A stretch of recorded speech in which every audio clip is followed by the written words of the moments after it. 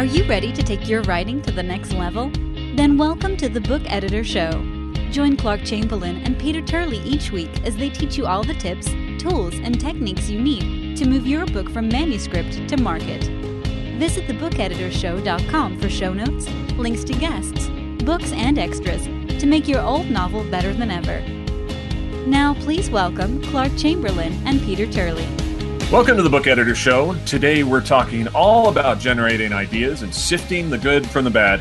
I'm Clark Chamberlain, and in a time when books were banned for not having enough gratuitous adult situations, one man stood up for the cause of lyrical literary fiction. That man is my friend and co-host, Peter Turley. Peter, how are you doing today? Well, these courses aren't going to stand up for themselves, are they? These are all these different causes. So I like to, champion, especially, gratuity and violence and adult content. Well, and we thank you for it. We need someone out there who's championing the cause. And I can't think of a better person to be doing it. So I don't know where I get the time. I really don't. I don't either. You're always so busy all the time. It's crazy. So how's your week been? You know what? It's been really good.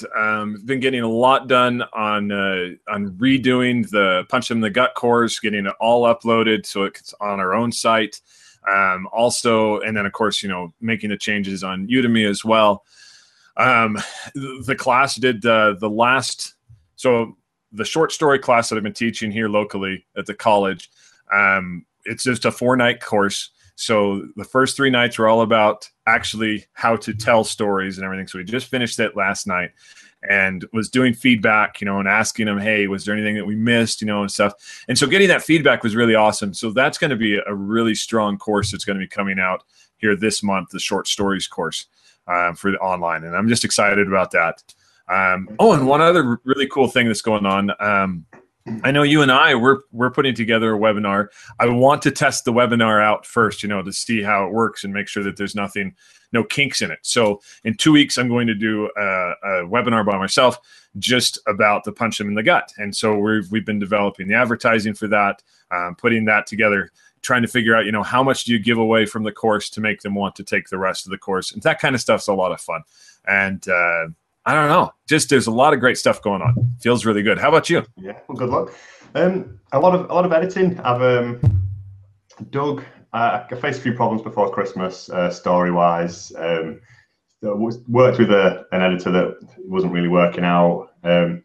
So I tried the Shelve It method, and so I've come back this week and I've been editing heavily every day and trying to push to get this thing finished.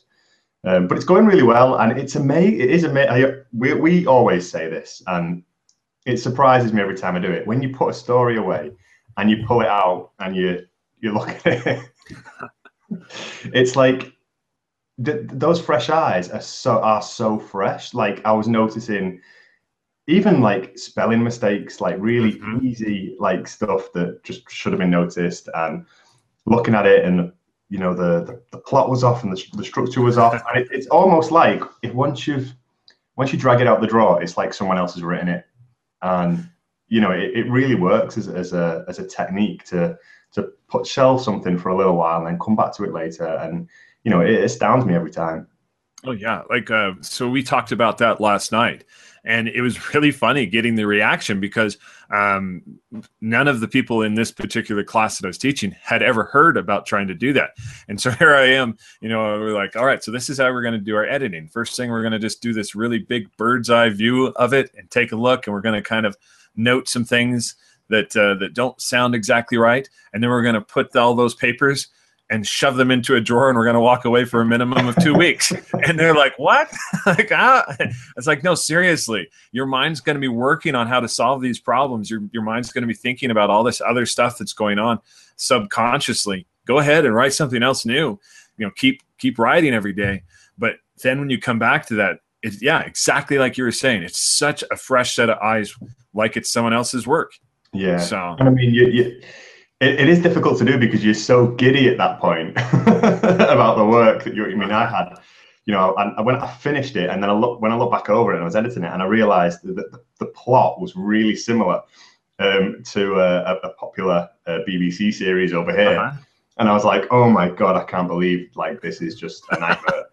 But then putting it away, you're like, oh my God, it's already been done. It's like the worst. Especially in fantasy, it's like you've just got to watch out for cliches more than anything.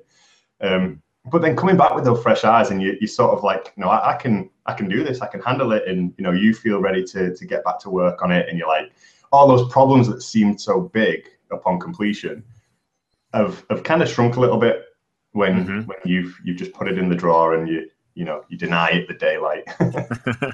Yeah, it's just simmering, and it makes it so much better.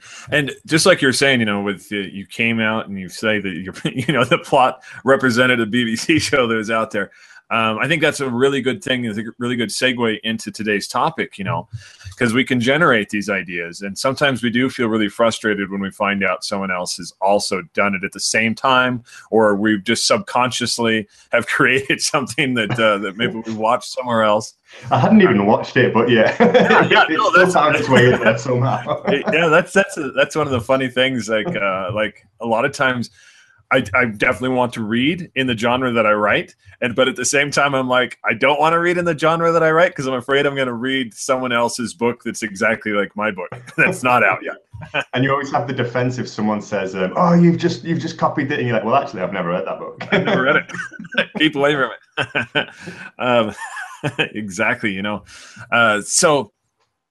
It happened to my brother too. Like sometimes it can be happening on completely different sides and in different fields. So he programs video games for Android and iPhones, and he was in the very end stages of developing and putting this game together about a spy mouse. I don't think it was called Spy Mouse, but then another game came out from like a much larger company that was about a mouse who was a spy as well. And so he ended up just having to scratch the whole thing because it just was just too similar.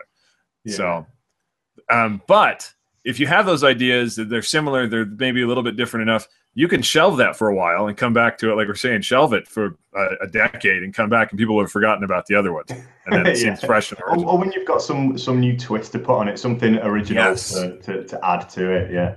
Mm-hmm. Exactly. Because Mackenzie, who's working for us this semester, she just wrote an article about making your minor characters better. And this was one of the things that she mentioned in there. It's like, well, everything is done already. I mean, we see these same archetypes in everything, but it's what you add to it, that makes it different and unique. So let's talk about how we're going to generate those unique ideas and those different ideas, and then figure out which ones can work for us and which ones aren't. And also, taking a look at our manuscripts and seeing the story that we've put in there and trying to figure out why it's not working with what we're trying to sell or what we're trying to design. Yeah. Okay, so do you want to jump right in there with one, or you got one? Yeah. No, go ahead. I've written down here, read, watch, play, and read. Now that can be like summed up into just basically like consume. And I think like, thinking of it kind of like, you want to make a meal, and you can't make a meal without ingredients. And like the more you put in, the more you get out. And I think, reading, whether, you, like you say, you don't perhaps like to read in your genre, read outside your genre, watch stuff, play games, whatever like gets the imagination going. I think it's first and foremost like stoking the fire of your imagination. And I think the best way to do that is to just consume. And for me, it's kind of like a juicer.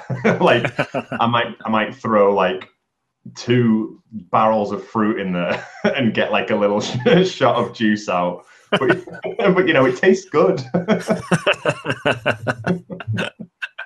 Yeah, exactly. It does. It takes a lot, it seems like, to generate. And sometimes we have this massive amount of effort that we're putting into it for very small something that comes out of it. Like for short stories, you're doing a lot of backstory and research and trying to understand. And what's actually comes out, is 3,500 words, a very small amount of material, but it's very good material. Yeah. I think, and as you say, with when we were talking earlier about shelving a story and sort of letting the subconscious work away at it, it kind of works the same way. It's like when you're watching things and reading things, or maybe not even watching them, and somehow they get in your head anyway. all these things sort of like form these like links. Like the brain is a great pattern finder, and it makes links, it forms patterns, and everything that's in there and that you're consuming is kind of just working together to find something cohesive that works. Kind of like when you look at something nondescript and you see a face, because like your mind is programmed to look for these certain images. And I think it works, that your imagination works that way with stories, and the more you put in there, the more likely you've got a bigger well to draw upon. That you're more likely to have a new idea like bubble to the surface one day. Yeah, I totally agree with you on that. That we need to be totally stoking our fires on a regular basis. One thing I wanted to point out here, just because we do live in a huge information age, but at the same time, you can develop the same idea that someone else developed. That happens. It happens a lot. The telephone was designed and the television was also designed in two different places roughly at the same time.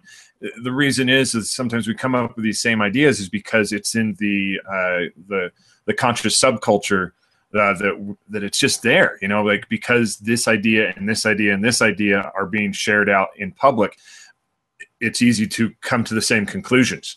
And that's because we're all humans, we all have the same brain pattern. We all have the ability to tell story, and sometimes this can happen, and that's okay. You don't have to defend yourself for coming up with the same story that someone else came up with.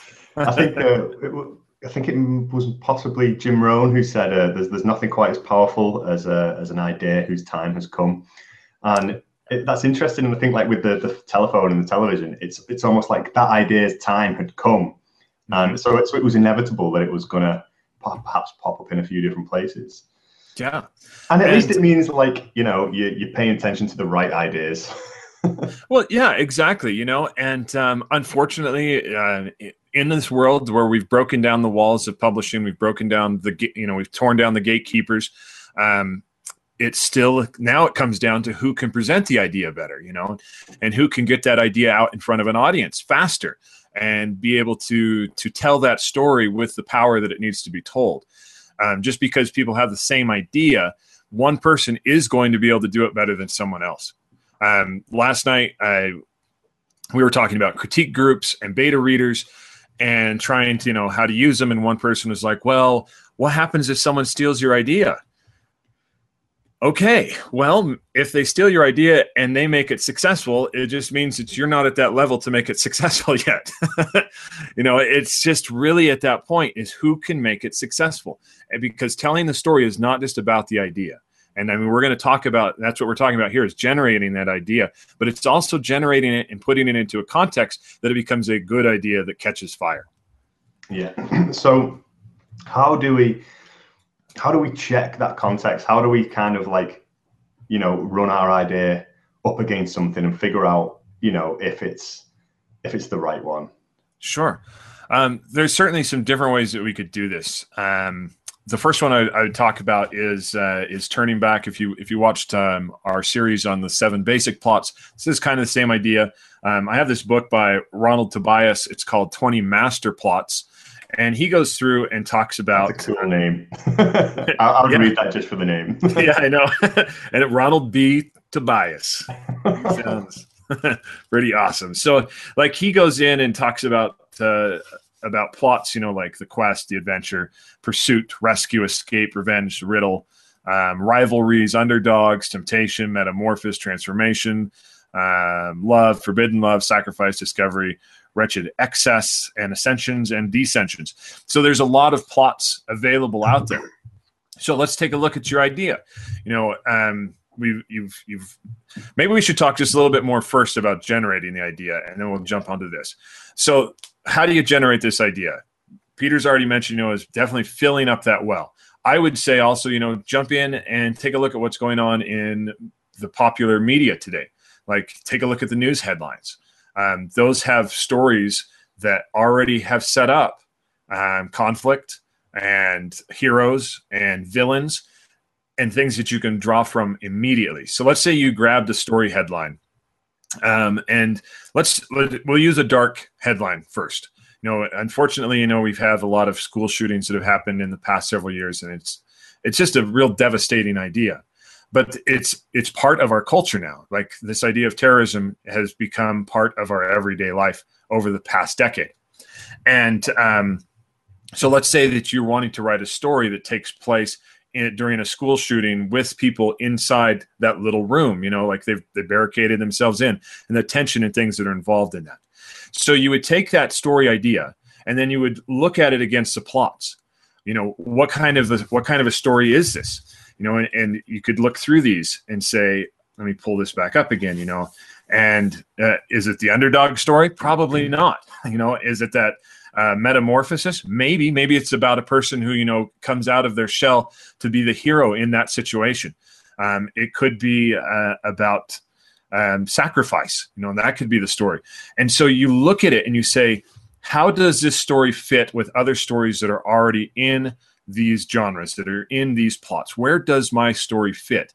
Because if you can't find that story fit for it, if you can't find where it fits neatly into a plot, it's going to be harder to get that story into the minds of readers. And the reason why plot is important and structure is important is that gives the familiar feeling for the reader to then be exposed to your new ideas. Yeah. So it's gives you a vehicle to sort of transmit like your own voice. Mm-hmm.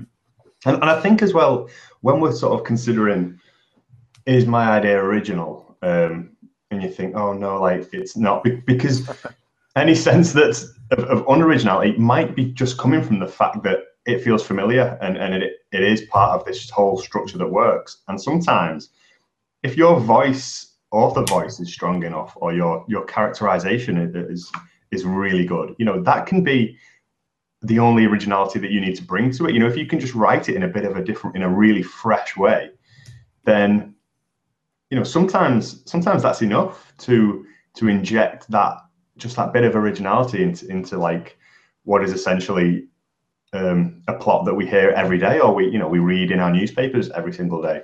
Yeah. Having the original thought there is the important part, and the characters you're gonna be able to create your character different than anyone else can create the character. If you tie the right emotional strengths to them. An example we were talking about off camera, and I'll share this here. Is that you're taking a look to see. Let's say, for instance, you've written. You've got this great quirky romance story that you want to write, and then you're like, I want this super powerful ending. And so I want the person, one of the people to die at the end. That, at that moment, maybe that's a moment you say, well, maybe this shouldn't be a quirky romance. Maybe this shouldn't be a funny comedy romance if the people are dying at the end. Maybe this should be a serious, tortured romance, unless you've got a really weird target audience. and there certainly is a target audience for just about anything that you want to write today. You just have to dig deep to find it. It depends on how commercial you're trying to be.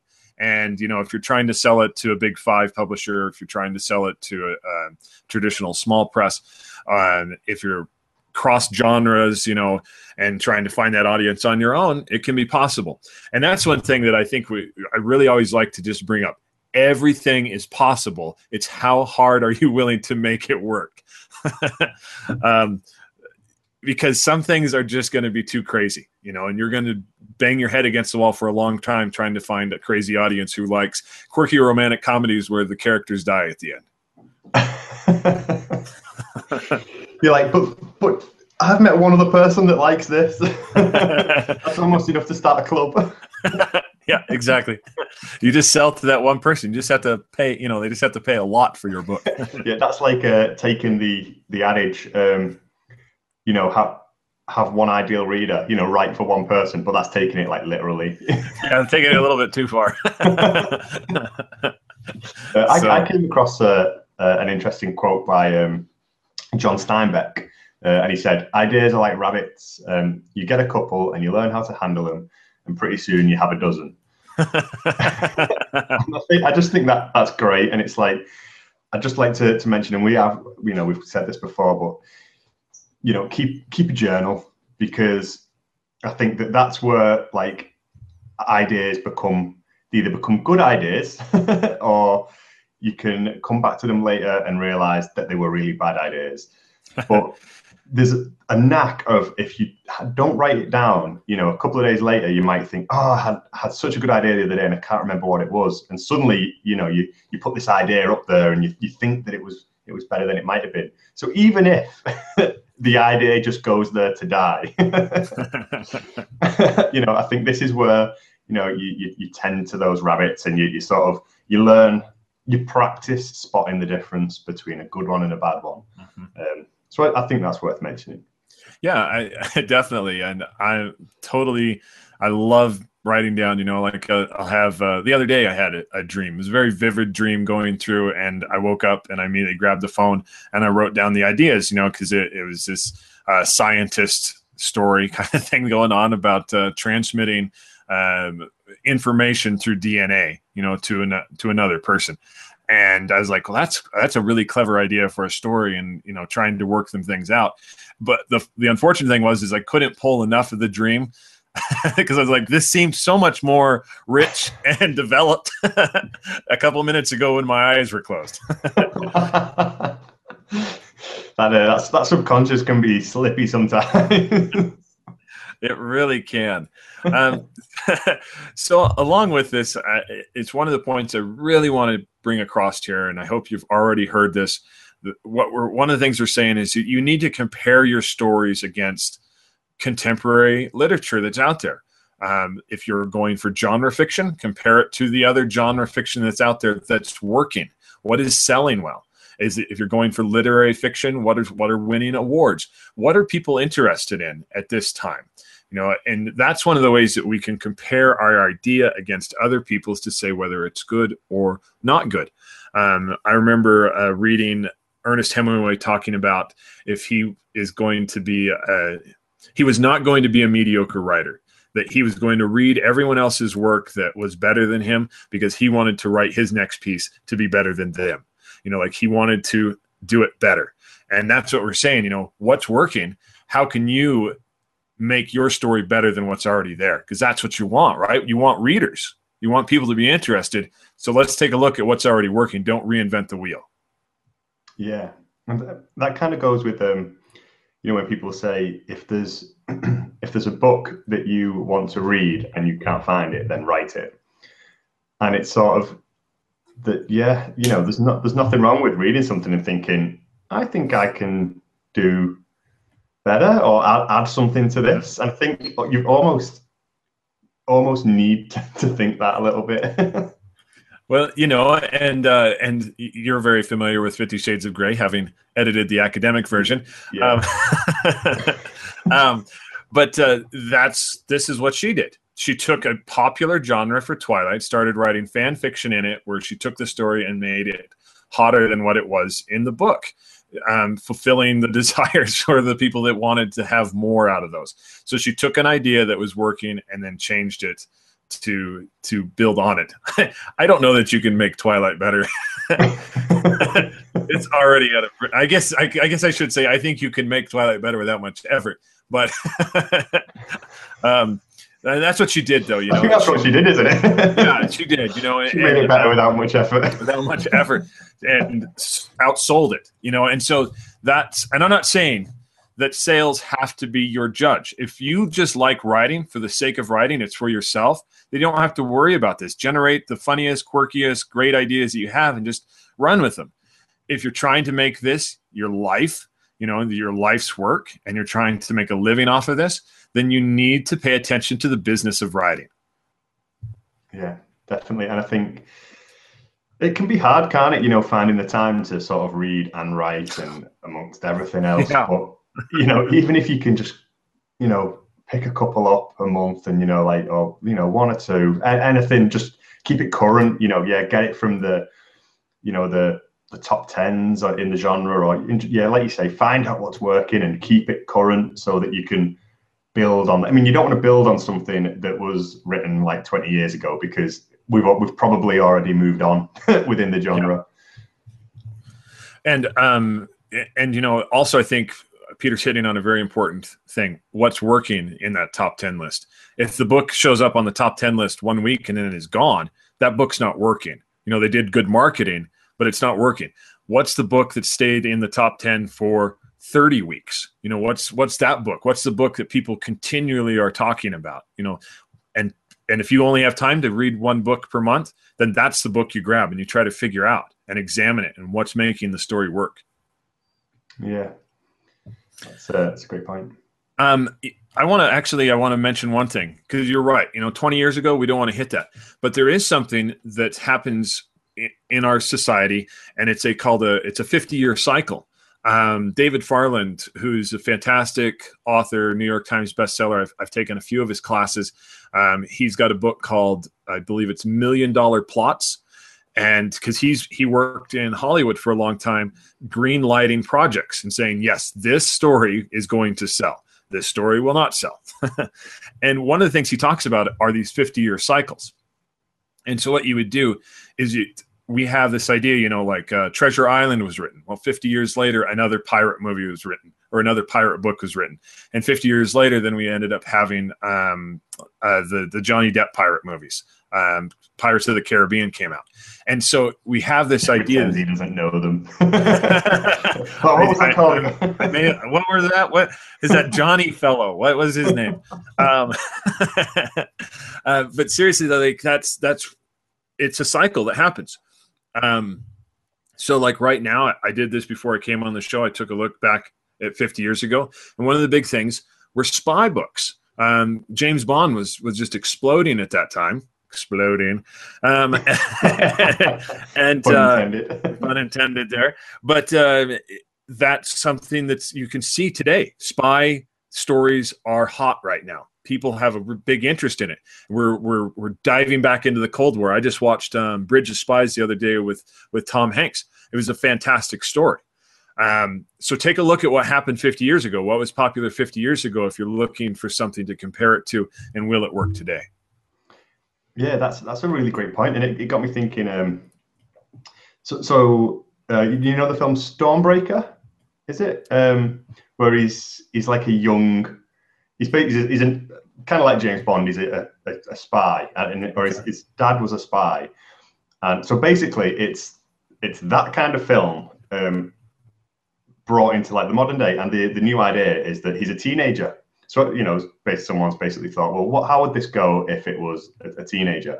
Uh-huh. And I think that's just great. It's an okay film, but so yeah, like you say, taking something from like that long ago and being like, okay, well, what if it was different in this way?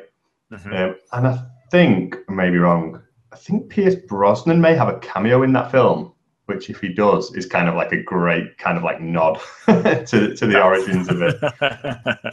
Yeah, I'll have to check that one out. I haven't seen it yet. Yeah, there's been I forget the name now, but there was another one recently, same kind of premise where it had Colin Firth in it, on Her Majesty's Service or something like that, and it was really good. And again, it was kind of like, what if the spy was like an adolescent? Mm-hmm. So certainly, I think that's interesting that they're coming around, but they're also changing. Yeah, and exactly that you've got to bring something original to the story, but it gives you the familiar feeling to dive back into. And so spy novels are just one thing, like just take a look at what some of the other stuff is. And we're talking movies here with the spy things, but I think we could jump out to John LeClaire and I can't think of the other guy right off the top of my head, but they're producing a lot of great spy novels right now. And you just have to look at what's worked in the past far enough ago that it's become fresh again, and what's currently working. Because one thing you probably don't want to do is run down. You probably don't want to be writing sparkly vampire stories right now. You probably missed that boat. you know, but that's 6 months down the drain. yeah. And you know, you might want to stay away from young adult dystopian, because I mean, we're probably about to the point where we've played that out, you know, that there's been so much of that happening. Yeah. So you do have to be careful on which genres that you're trying to write in. But if you can bring a totally unique voice to your idea, maybe it'll work. So it's just something you got to think about, because you don't want to spend all your time wasted. You don't want to waste all of your time. Yeah, I've just sort of looked up that film was called. It was a film, albeit Kingsman. It's worth checking out. You know, it's a really good sort of like original take on like the spy genre. Yeah, it's a film, but it was a good example of that. Like, well, but actually, that one it was a comic book before it became a film. So it's a graphic novel, and I really enjoy the film as well. It's a fantastic idea. Plus nods to the old James Bond films, you know, with with the really crazy villains, and at this point, I should be doing I'm going to torture you for a while or something like that, you know. And then they're like, no, it's not this type of movie. So that kind of stuff was fun, you know, the nodding to the old, but then changing it to something new and original. So that is a really good one. So definitely take a look at both of them. Yeah. It's interesting how these, you know, everything's kind of like communicating with something else, you know, like it's not doesn't necessarily stand alone. And I think it is worth thinking, you know, how is my story or my idea communicating with what's come before? Sort of like, how am I responding to what's already been said about this idea? Well, yeah, and I'll jump on a soapbox here for just a minute. It's just like with public domain, and you're lucky, you know, because you still have public domain that's 55 years after the author's death. Is that something? Where you're at? But ours continue in the United States continually gets pushed because of Walt Disney and Mickey Mouse. So every time Mickey Mouse is about to become public domain, the Disney company makes this huge push to extend public domain out. And the reason why I'm upset about this is because, like you're saying, that our ideas for story as a civilization, as a community, build off of those old story ideas. And we are being denied access to those ideas. And we haven't had anything come into public domain here in the United States in over 70 years. And so it's a disservice to us as authors, because exactly like you're saying, Peter, you know, we build story off of story. That's just part of how we tell story. Yeah, it's I've just double checked. It looks like it's 50 years here. But yeah, that's it's a real shame, and a necessary part, really, for the development of us. Well, okay, yeah. Like, I mean, take for instance, you know, Wizard of Oz, fantastic series of books, the originals. Had those been before Disney came along, if they were still captured in this public domain nightmare that's going on here, we wouldn't have had the book Wicked and Son of a Witch. And those are fantastic story ideas where it took something that was familiar, the Wizard of Oz, in that world, and then took it in an entirely different way to create original characters, original thought, and really could suck in the reader. Yeah, and I think sort of to kind of like bring that to like you know, idea generation. I think that's just another reason to make sure you are sort of like consuming these stories that have, or these, you know, these mammoth kind of, you know, the stories we all know and love, like you said earlier, the ones that have stood the test of time, you know, like Wizard of Oz, you know, it's a great example of like characters, you know, like the kind of like classic archetypal characters and an age-old plot. And I think, yeah, you know, maybe go and see what came out 50 years ago today. You know, what was it? What was in the you know, the top 10 50 years ago today, and like, what can you do with it? Yeah, and it's a great way to take a look and to generate some ideas. I have another really, I think this is a fun way to generate ideas, because I think that the major elements of a story boil down to three things, and I call them the three Ps, and that's a person in a place with a problem. And I think this is a fun way to play, especially if you have a writers group that you attend. Next time you go to your writers group, grab a stack of note cards, take them with, give everybody like 9 cards, and on 3 of the cards, everyone write down a person, so you write down like what their profession is, spy, baker, banker, school teacher. And then you go and do a place, and you write down 3 places that you find exotic that you'd like to have a story take place. And maybe we've talked about this before, like with the idea of the moon, or, you want to go to Belize or some place exotic and interesting. And then you come up with a problem, and then is it an inner problem, like an emotional thing that's going on, or an outer problem, asteroids coming to blow up to hit the earth. And then what you do is you shuffle these together, shuffle all the people together, all the places together, all the problems together, and then you flip the 3 cards up and come up with this crazy plot idea. Because now all of a sudden you've got a baker in Belize that's dealing with an asteroid coming towards Earth, and and it can be a lot of fun. And all it's just all about generating ideas and being silly with it and letting your imagination flow. Does he bake a protective crust around the Earth? Oh, yeah. Yes. Huge pastry. In order to deflect it. Exactly how it happened. That's what I do.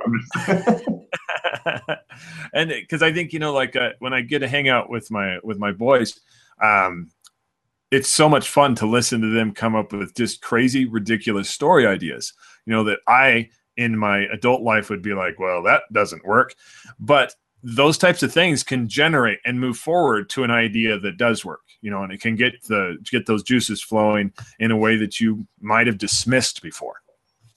Yeah, and that's really cruel shame. I mean, we feel this pressure that as writers, that everything we suggest or write down has to sort of be like the best thing we're capable of. And these exercises, like that awesome one that you mentioned then, and they are exercises because they strengthen something and they strengthen that muscle. And we need to, just so that we get in the habit of putting an idea down and thinking, it doesn't have to be the one I'm going to run with. It doesn't have to be great. It just has to strengthen this muscle, and it just has to get me used to, like you say, looking at a person and a place, and what was the third one?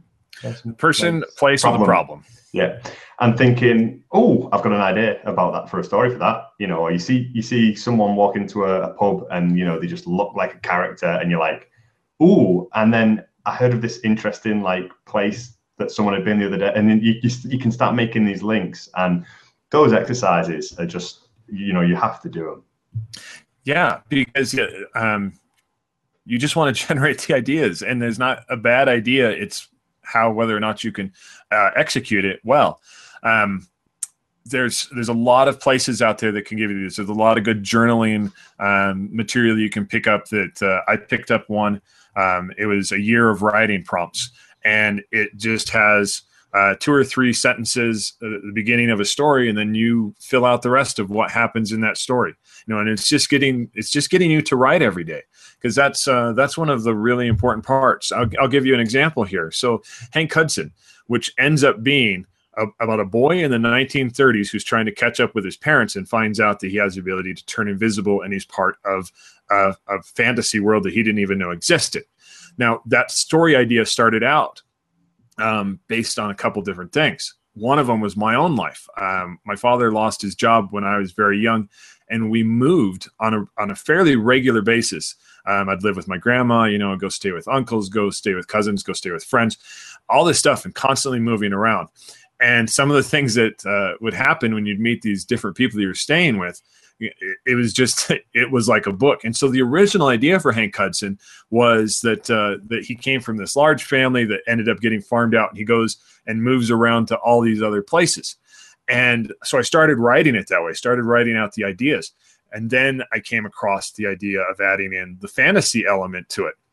And that changed the whole thing.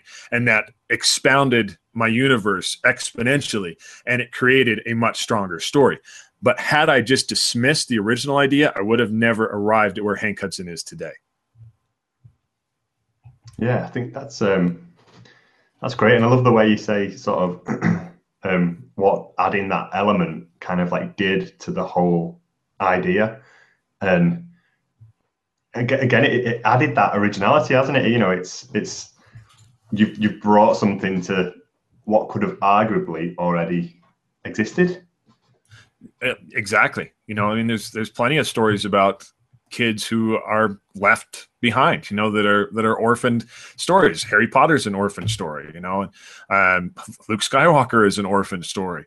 And I didn't want it to be another orphan story. You know, I wanted to have something that felt unique and original about it. So and your own life is a really great place to look, especially for all of those three things, for people, places, and, you know, what people do you remember from your life? Who's left an impression? You know, and it's never about who that person is. It's more about how you see them and what you've built them up to be in your mind. And also, what problems have you encountered in your life? And, you know, you remember them because of the struggle that you went through, but also because of who you are now because of them. So they were a journey and you've changed because of it. And, you know, write them down, explore them and see where they go. Yeah. And I like how you said that, you know, it's your perception of the person. This is something really stupid and silly that I started doing when I was in the military. We'd be on these convoys, and sometimes your convoy would be parked, and maybe you'd be parked for an hour or two, and you'd see these guys, you know, all the leadership guys out there talking about things, you know. And so I started making up their conversation, you know. I'd do the voice for one guy, and then someone else would do the voice for something else. And, you know, like, because we perceive things differently. If you want to go to a fun way to develop that person, trying to find that person is going out and people watching, you know, places that are very crowded, and watching people and how they interact with each other. Going to a busy restaurant during lunchtime and getting a seat by yourself and just listening to that conversation that's going on.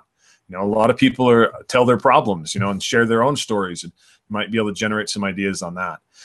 If you are people watching, I would suggest not going to public schools and watching the kids. You could get arrested. So just something to think about.